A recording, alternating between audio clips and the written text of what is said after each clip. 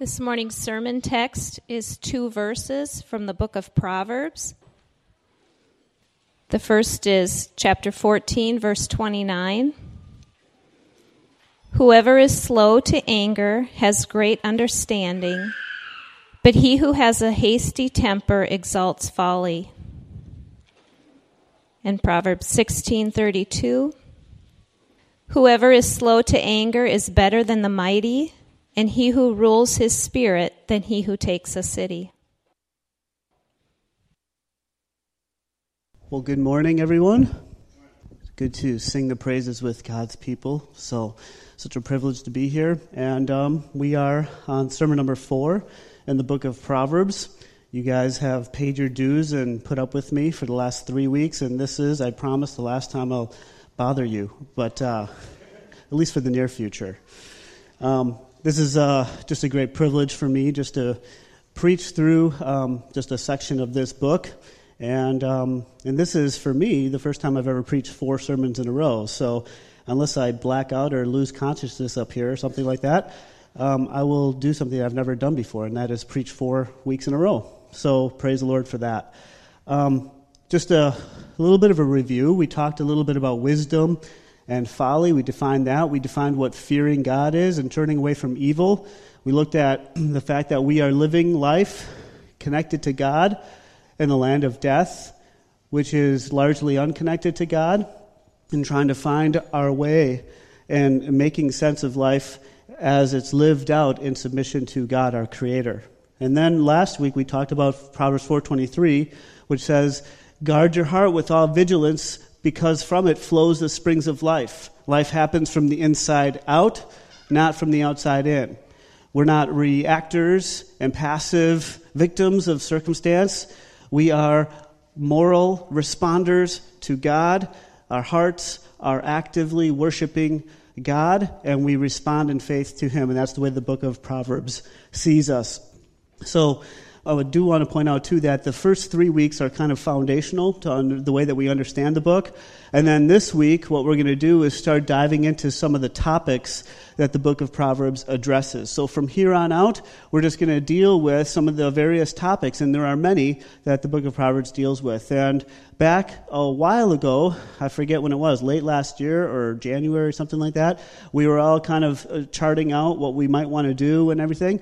And God had been kind of pointing out in my own life the ways in which I was unaware of anger that was residing in my heart. I never really considered myself an angry person, but there were some clues that maybe I had anger issues in various ways, and maybe I didn't have a fully biblical understanding of what anger is really all about, and the ways that I was succumbing to it, and the ways that I was getting wrapped up in it. And because I wasn't aware of it, I didn't consider myself an angry person, I didn't really have a response for it, at least not biblically. So as I started probing into the topic of anger, God began to show me some things, and I never struggled with anger again. No, just kidding. From time to time, the bottom line is it's something I think that we all deal with, and hopefully, by God's grace, we'll all begin to see that there are various ways that we are given to sinful anger. And hopefully, my goal is to help expose various ways that might be residing in our hearts, and biblical responses to that, and biblical ways of thinking about it. So that is where I hope to go today. So that's why I chose the topic of anger, because it's been something that's been meaningful in my own life. So with that, let me pray for us, and we can go on and get to work here. And Proverbs 14:29 is one of the passages we'll be really looking at. Father God, thank you that you put your Son forward to stand in the place of your wrath and to drink the cup dry. And we thank you, Lord God, that we can have your word that speaks to us, and your word speaks to all aspects and all manners of life. And we thank you for that. We thank you that you haven't left us to ourselves to figure this thing out, but you have spoken, Lord. You have revealed.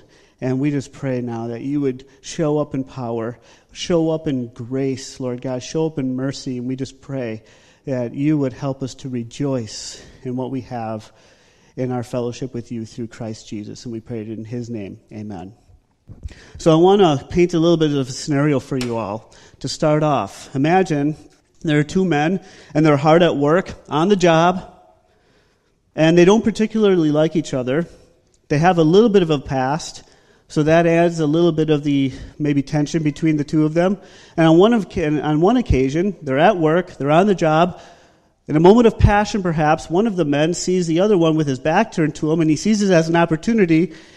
So he runs as fast as he possibly can at him, and he mauls him over like a bear robbed of her cubs, and slams him down to the ground with all of his might as hard as he possibly can. And he gets up and kind of walks away. And the man on the ground doesn't get up. In fact, he's injured. He's taken to the hospital. It seems as if he won't be able to return to work for at least a couple of weeks because he has some sustainable injuries. How do we judge that? How do we perceive what just happened?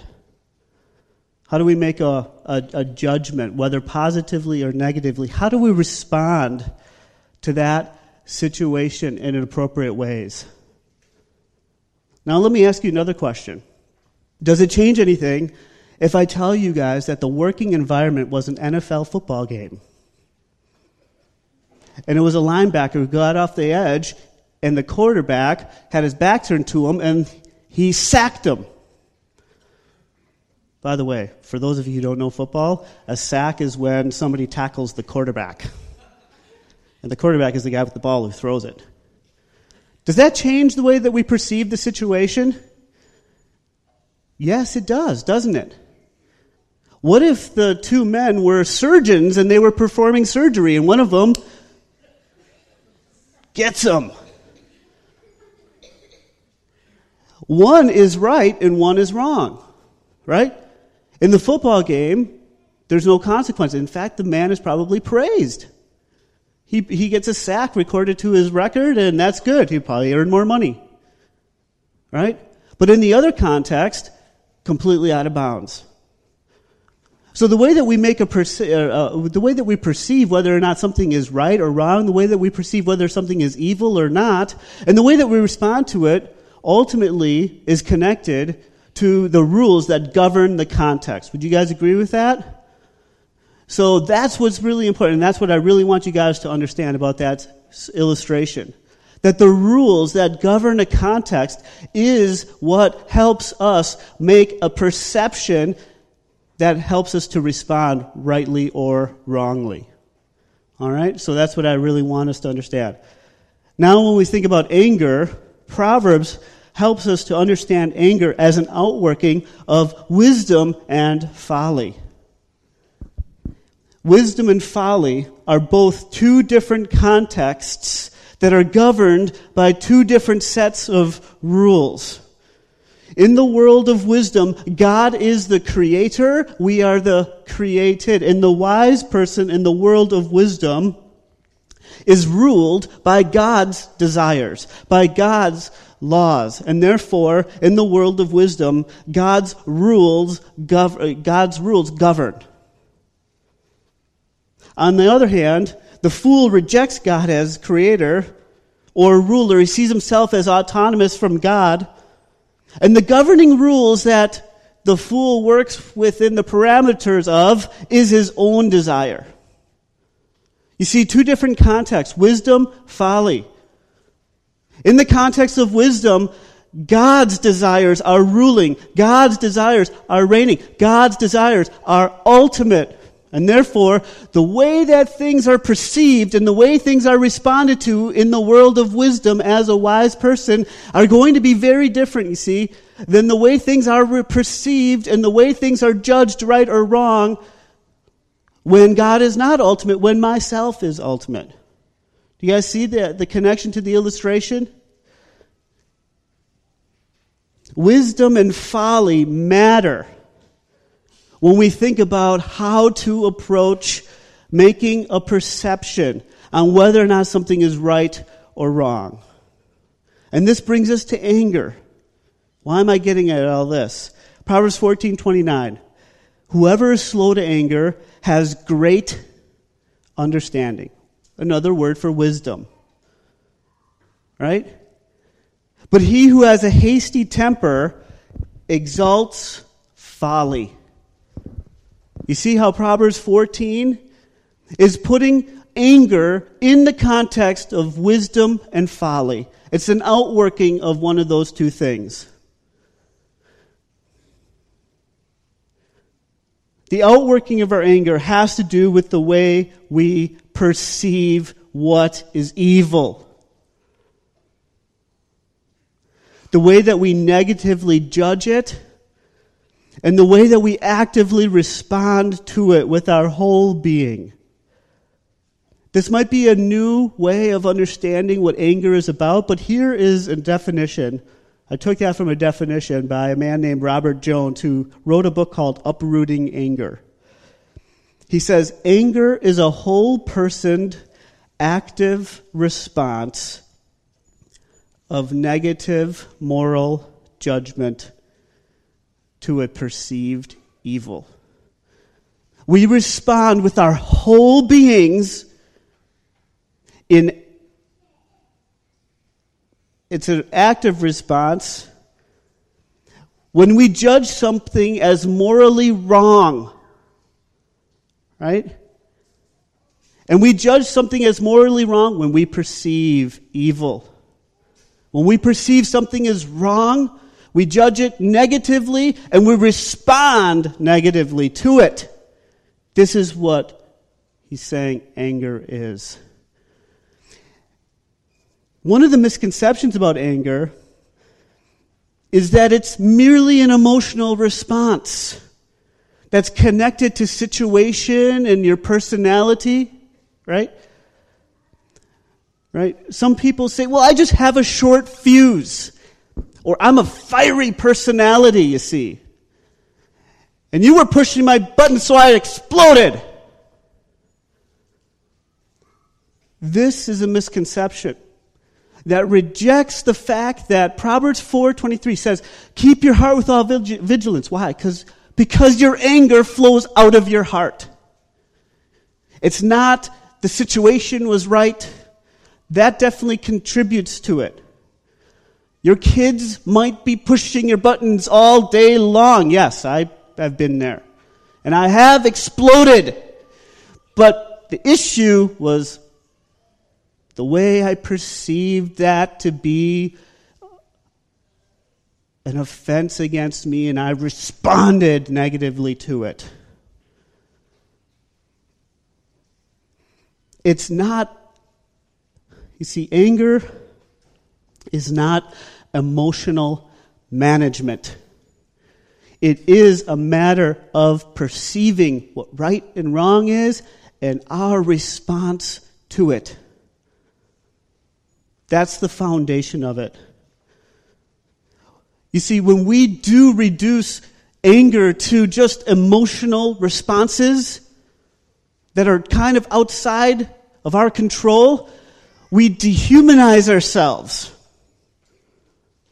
How do we dehumanize ourselves? Well, this is how you dehumanize. You're an image bearer of the living God. You're not a pre-programmed robot. And if all the stars align and if all the situations are right, I just pop. Right? We are image bearers of God, and we understand ourselves as active worshipers of God who are called to respond to God's truth. We view anger in terms of our growing ability to assess evil, to negatively judge it, and to respond to it with our whole being in appropriate ways. So back to the world of wisdom and folly. Let's unpack that a little bit. Because anger is ultimately about perceiving evil. We need some rules that will govern, right?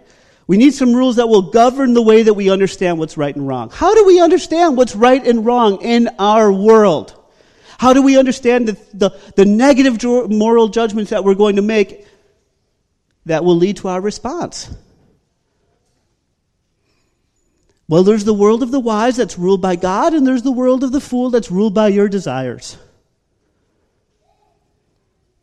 In the world of the wise, the governing rules that we use to perceive and judge and respond to evil are God's desires. Thus, when we get angry in the world of the wise, we get angry about things that God gets angry about. This is another misconception when we talk about the topic of anger, right? That it's only sinful. It's not only sinful. There is righteous anger. Ephesians 4:26. Be angry and do not sin. It is possible to be angry and still be righteous. Why? Because God is angry at sin. There's 3 categories of anger. Number 1, divine, righteous anger. God's rightful anger at sin. That's category number 1. Category number 2, human righteous anger. There's righteous human anger, and this is closely connected to God's divine righteous anger. We are only righteously angry when our wills and our desires are aligned with God's. And our anger then is an outworking of God's anger. You see, as Christians, we should be angry at injustice. That should anger us.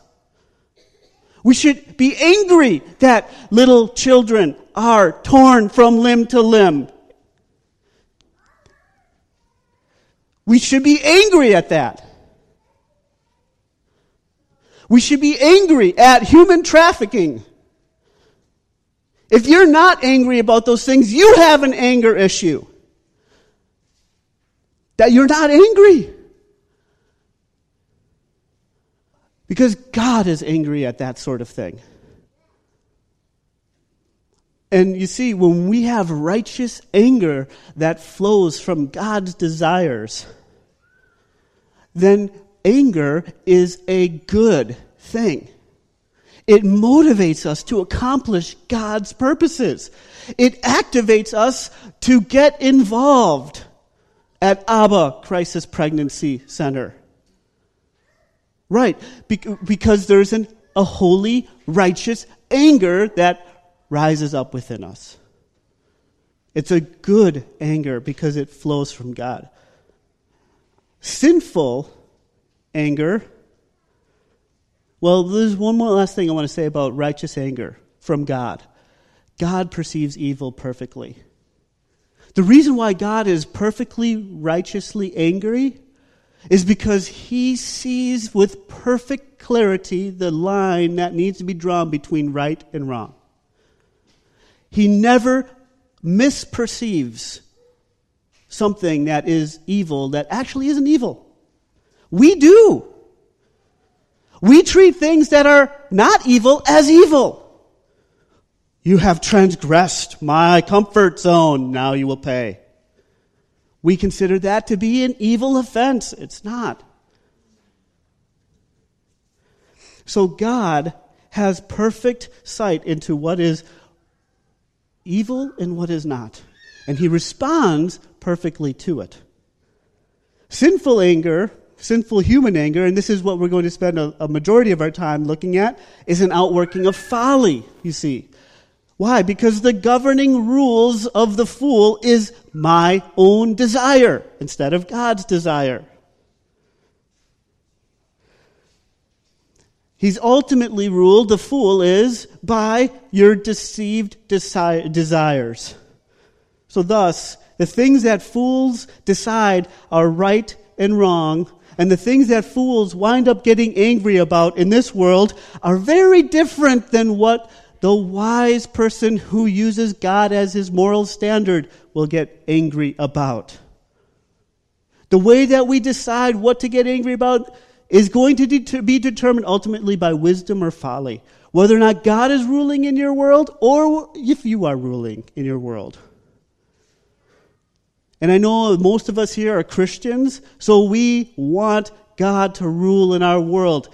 But this is where we have to draw lines. There are aspects of your world in which God is not actively ruling in your heart. And that's where we're prone to unrighteous, sinful anger. Right? James 4, 2 and 3. What causes quarrels and what causes fights among you? Is it not this? Where do anger outbursts come from? What's this? Your passions are at war within you. You desire and you do not have. So you get angry and you murder. That's what it says. You covet and you cannot obtain. So you fight and you quarrel. This is the outworking of folly. When your desires become your ruling, governing law, and then those are crossed, murder, fighting, quarreling, anger, sinful anger. Proverbs teaches us that the consequences of anger are broken relationships, ultimately. Proverbs 15:18, a hot-tempered man stirs up strife, but he who is slow to anger quiets contention. Proverbs 21:9, it is better to live in the corner of a housetop than in a house shared with a quarrelsome wife. So the modern-day sage reworded this and said, if mama ain't happy, ain't nobody happy. Right? They got it right. Quarrelsome, anger, this divides. Proverbs 29:22, a man of wrath stirs up strife, and one given to anger causes much transgression. So James sees it this way, Proverbs sees it this way, that anger destroys relationships because it sees people responding to their own rules, not God's rules, and this wreaks havoc among our members. Anger in the book of Proverbs is the outworking of wisdom and folly. Whoever is slow to anger has great understanding, but he who has a hasty temper exalts folly. Now, let's talk a little bit about the deployment of our sinful anger. All right? Another common misconception about anger is that anger is only explosive. How many of you think about it that way? We only tend to think of anger as explosive, what comes out of us visually and obviously. But this is a misconception, because if we tend to only think of anger as that which is explosive, then we think that, hey, as long as I stuff it, I'm dealing with it rightly. That's not so. Anger is explosive and it is implosive. Anger is both revealed and it is concealed. Right? And both are dishonoring to God, and both are equally as destructive. Anger revealed, or explosive anger, is usually referred to as with the word wrath throughout Scripture. And the concealed, implosive anger is typically referred to as anger. This is explosive or explosive anger that is obvious. It includes active responses to perceived evil, such as yelling, right? Screaming, hitting, violence, slamming things around, cursing. If you have a cursing problem, you have an anger problem. Telling someone off, verbal attacks, even sarcasm can be explosive forms of anger. Those are a little bit more obvious. A little bit more subtle is anger that's implosive or anger that's concealed. These responses include things like clamming up, shutting down, maybe moodiness or being frustrated, being irritated, being disgusted, glaring, huffing. It could be responses that have the veneer of self-control, like giving somebody the silent treatment. This is an outworking of anger. Or perhaps withholding something that's good from somebody. whether it's warmth or love or kindness, cutting that off. It has the veneer of being under control. But the reality is you've lost control. Your anger is actually out of control. It's just an implosive kind of anger, and it's harder to detect. But it's equally as dishonoring to God, and it's equally as destructive.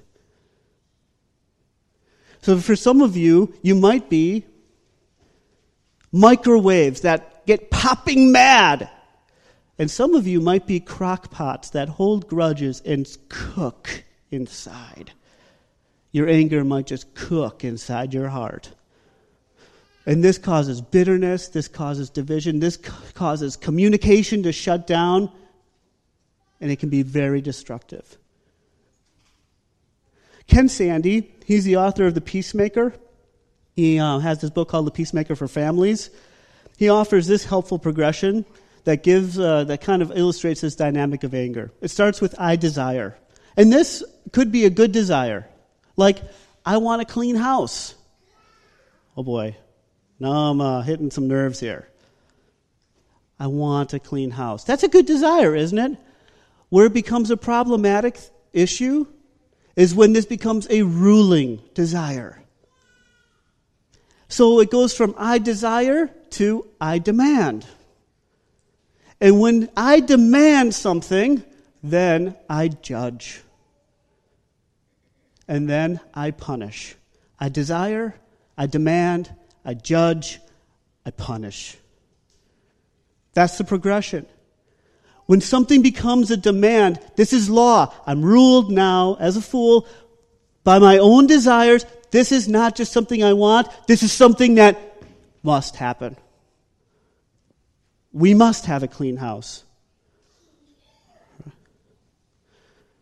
And then on that basis, we pronounce judgment when it doesn't happen or anybody that's getting in the way of that happening.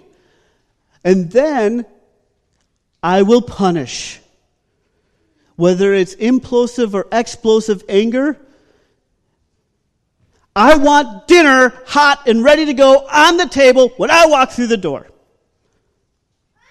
I will punish. Why? Because it's become a demand. And anger is a form, whether implosive or explosive, of actually punishing and making sure to see that that happens. So anger in the Bible is a whole person judgment that we make against a perceived wrong. We react negatively in our mind, in our emotions, and will against what we conclude to be evil or unfair. Anger is a function of our judgment. We perceive something or someone to be wrong, and we respond accordingly with our whole being. Anger is about perception.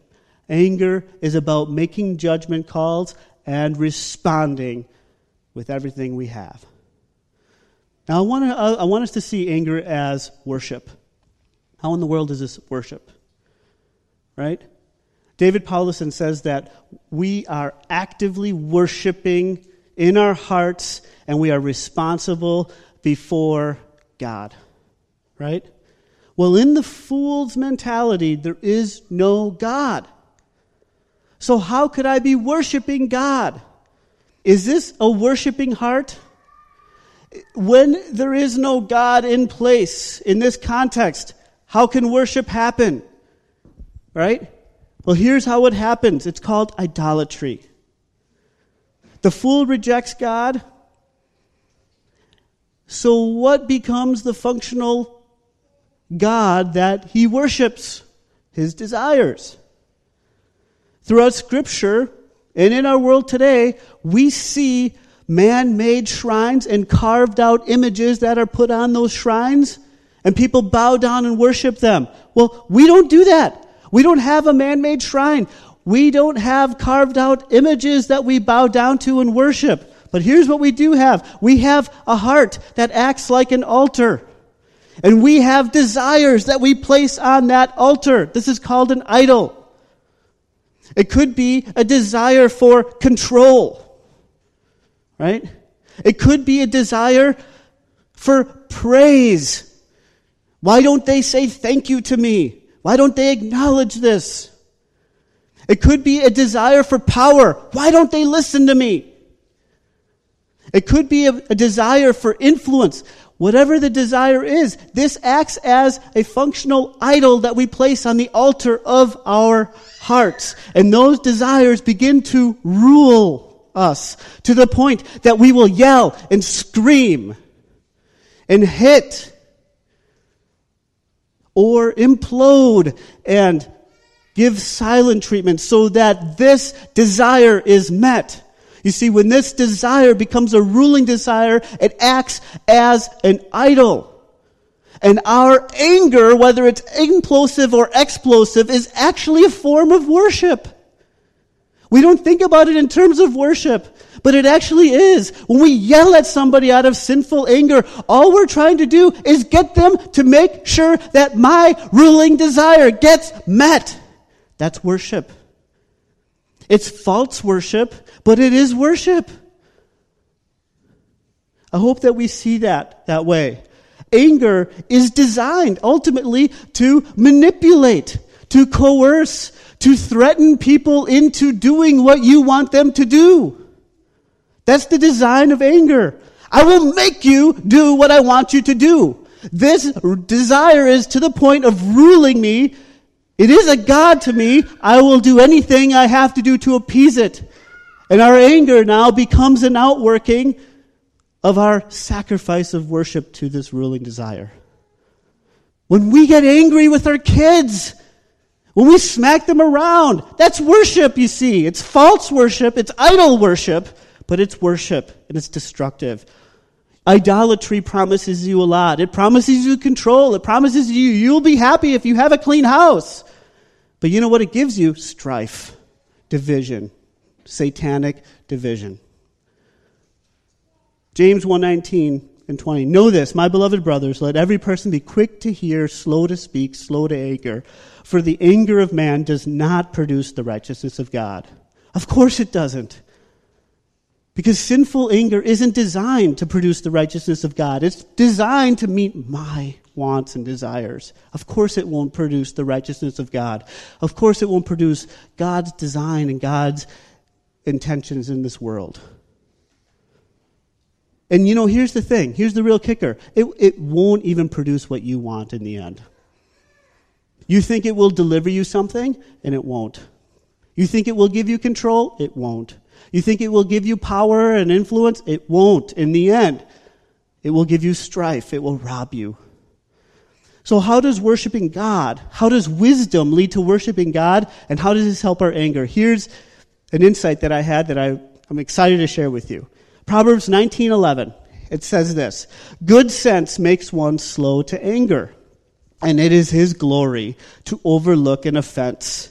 This is amazing. Let me unpack this. When God's desire governs our world, this is wisdom.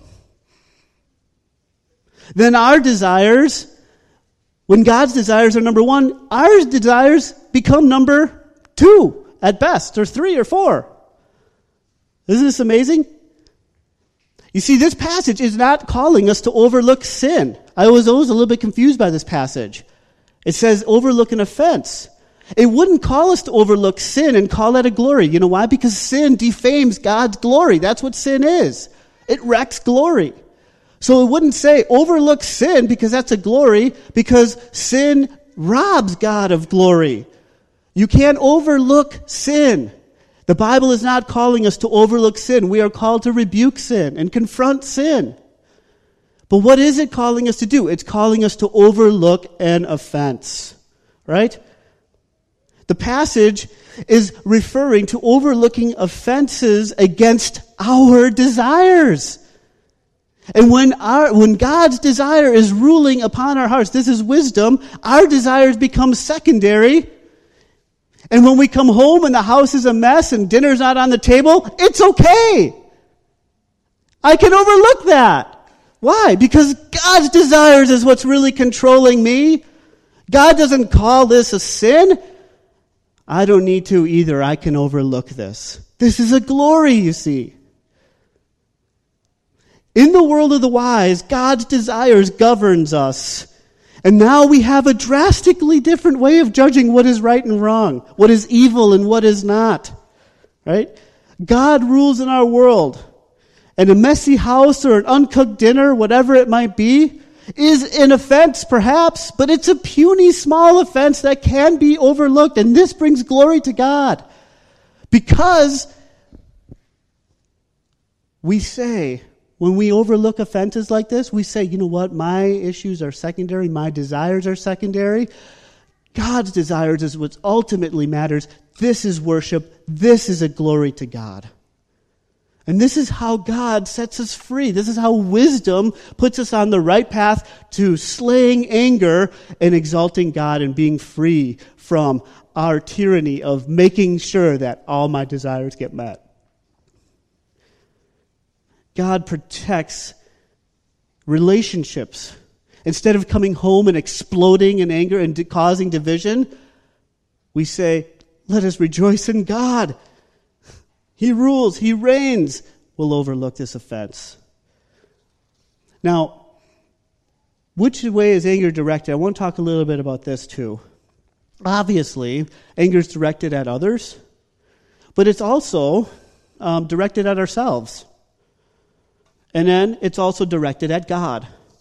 How in the world might anger be directed at ourselves? And I wish I could unpack this a little bit more. I'm not going to because of time. But it is directed at ourselves. And here's the way it can be directed at ourselves sinfully. We have a ruling desire, and sometimes we see ourselves as the thing or as the one that keeps us from getting that desire.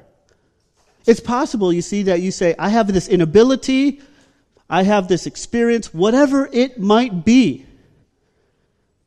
And I see that I, in a certain way, am standing in the way of reaching my desire that I want so badly, so I direct sinful anger inwardly towards myself. And this can be debilitating, this can be paralyzing. And I would just encourage us to consider that. For your, as you think about anger and maybe the patterns that you might have, this is destructive and it's ungodly and it's unbiblical. And in some way, let's talk a little bit more about this, anger directed at God. This is especially true for Christians who believe that God can do all things, right? That God is sovereign, God is over everything.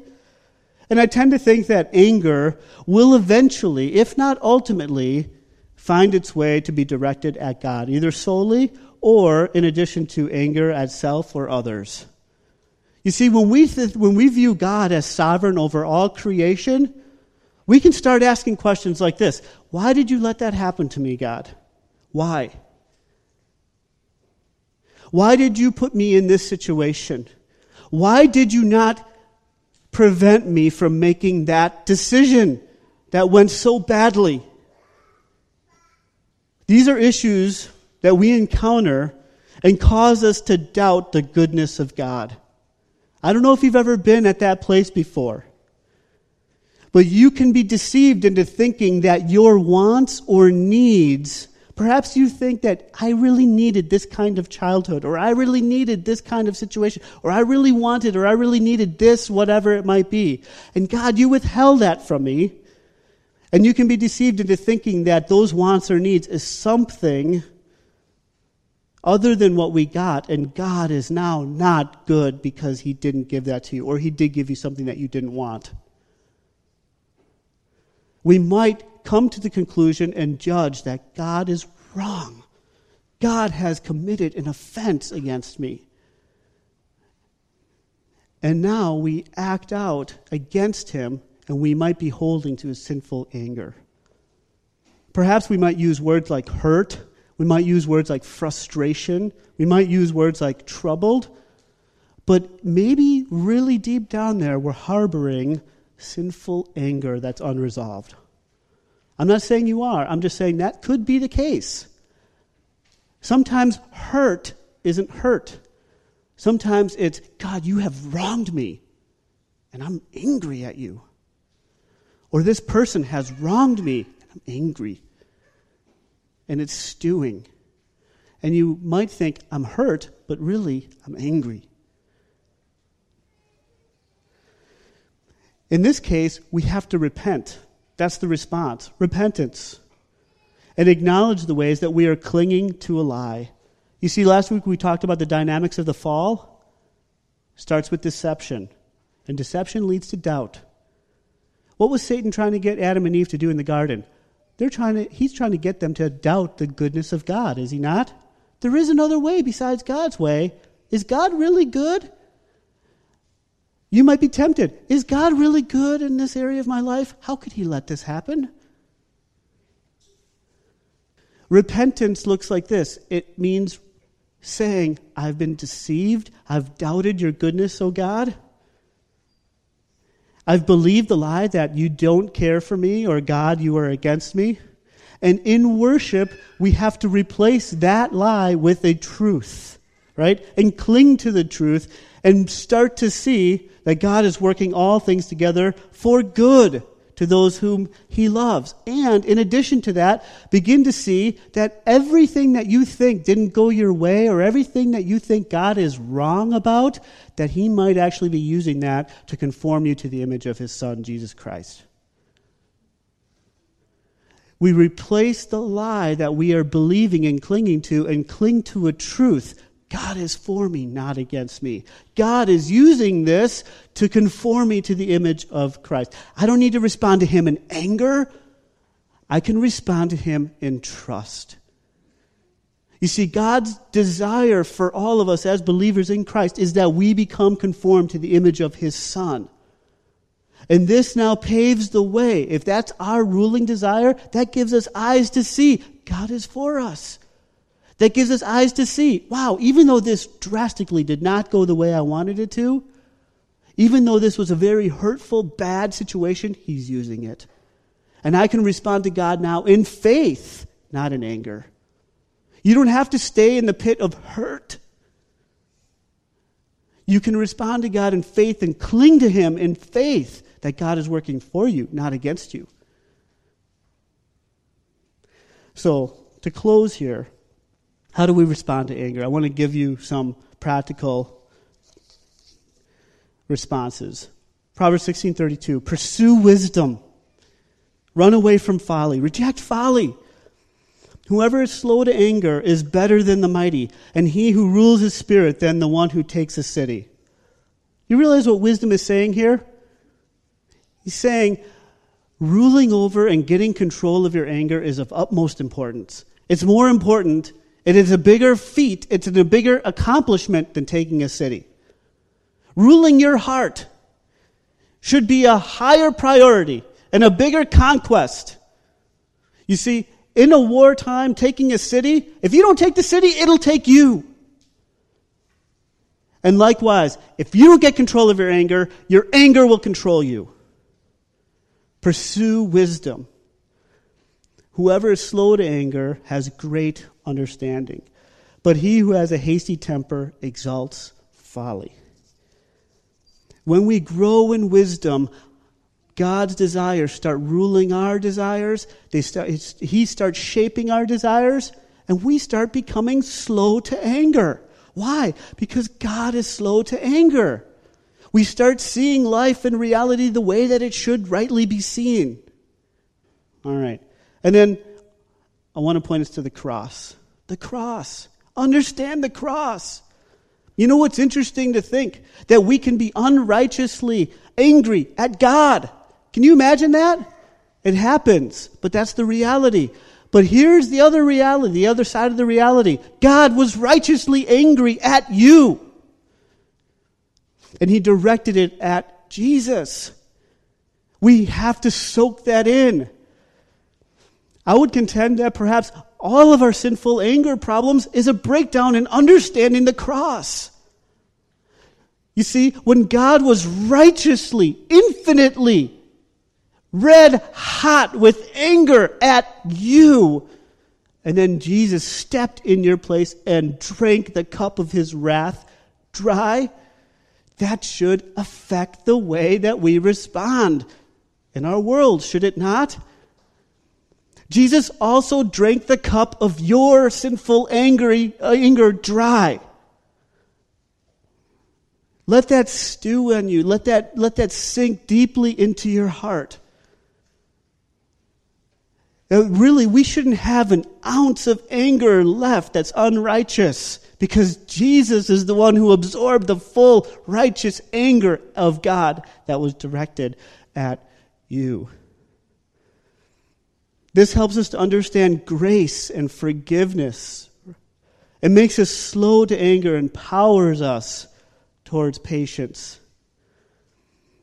And then we begin to understand God's patience with us. Imagine how slow God is to anger with you. God is so slow to anger with you. Do you realize? Just pick one debilitating sin that you struggle with over and over and over and over and over again. All of you has something that you do all the time. God is slow to anger with you. Why? Because he poured it all out on Christ. Meditate on the cross.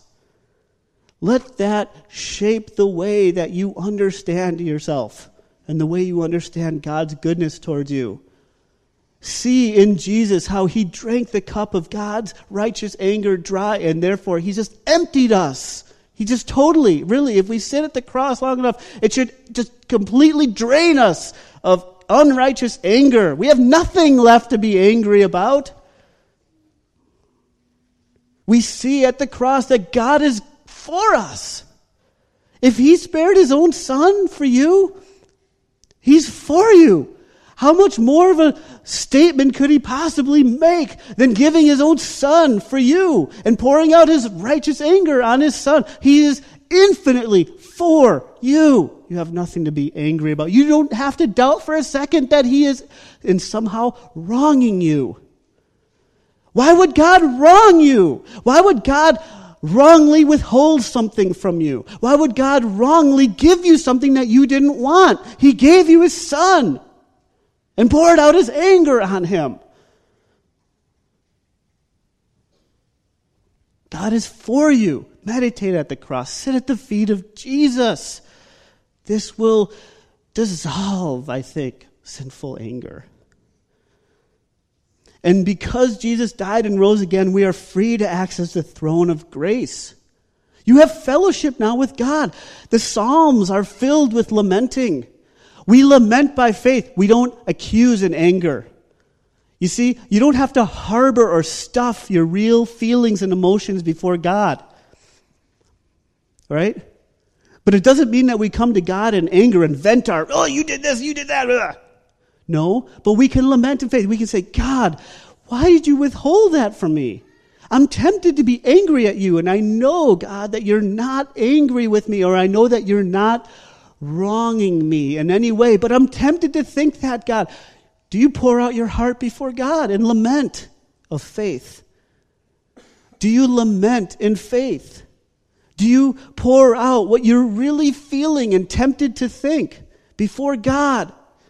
You have that freedom because Christ tore the veil and we have access into his throne room. So I would encourage you to do that. Don't accuse God of doing wrong, but go to him with your concerns. And put off and put on. Colossians 3, put to death, therefore, what is earthly in you, sexual immorality, impurity, passions, evil desire, and covetousness, which is idolatry. On account of these, the wrath of God is coming. In these you too once walked when you were living in them.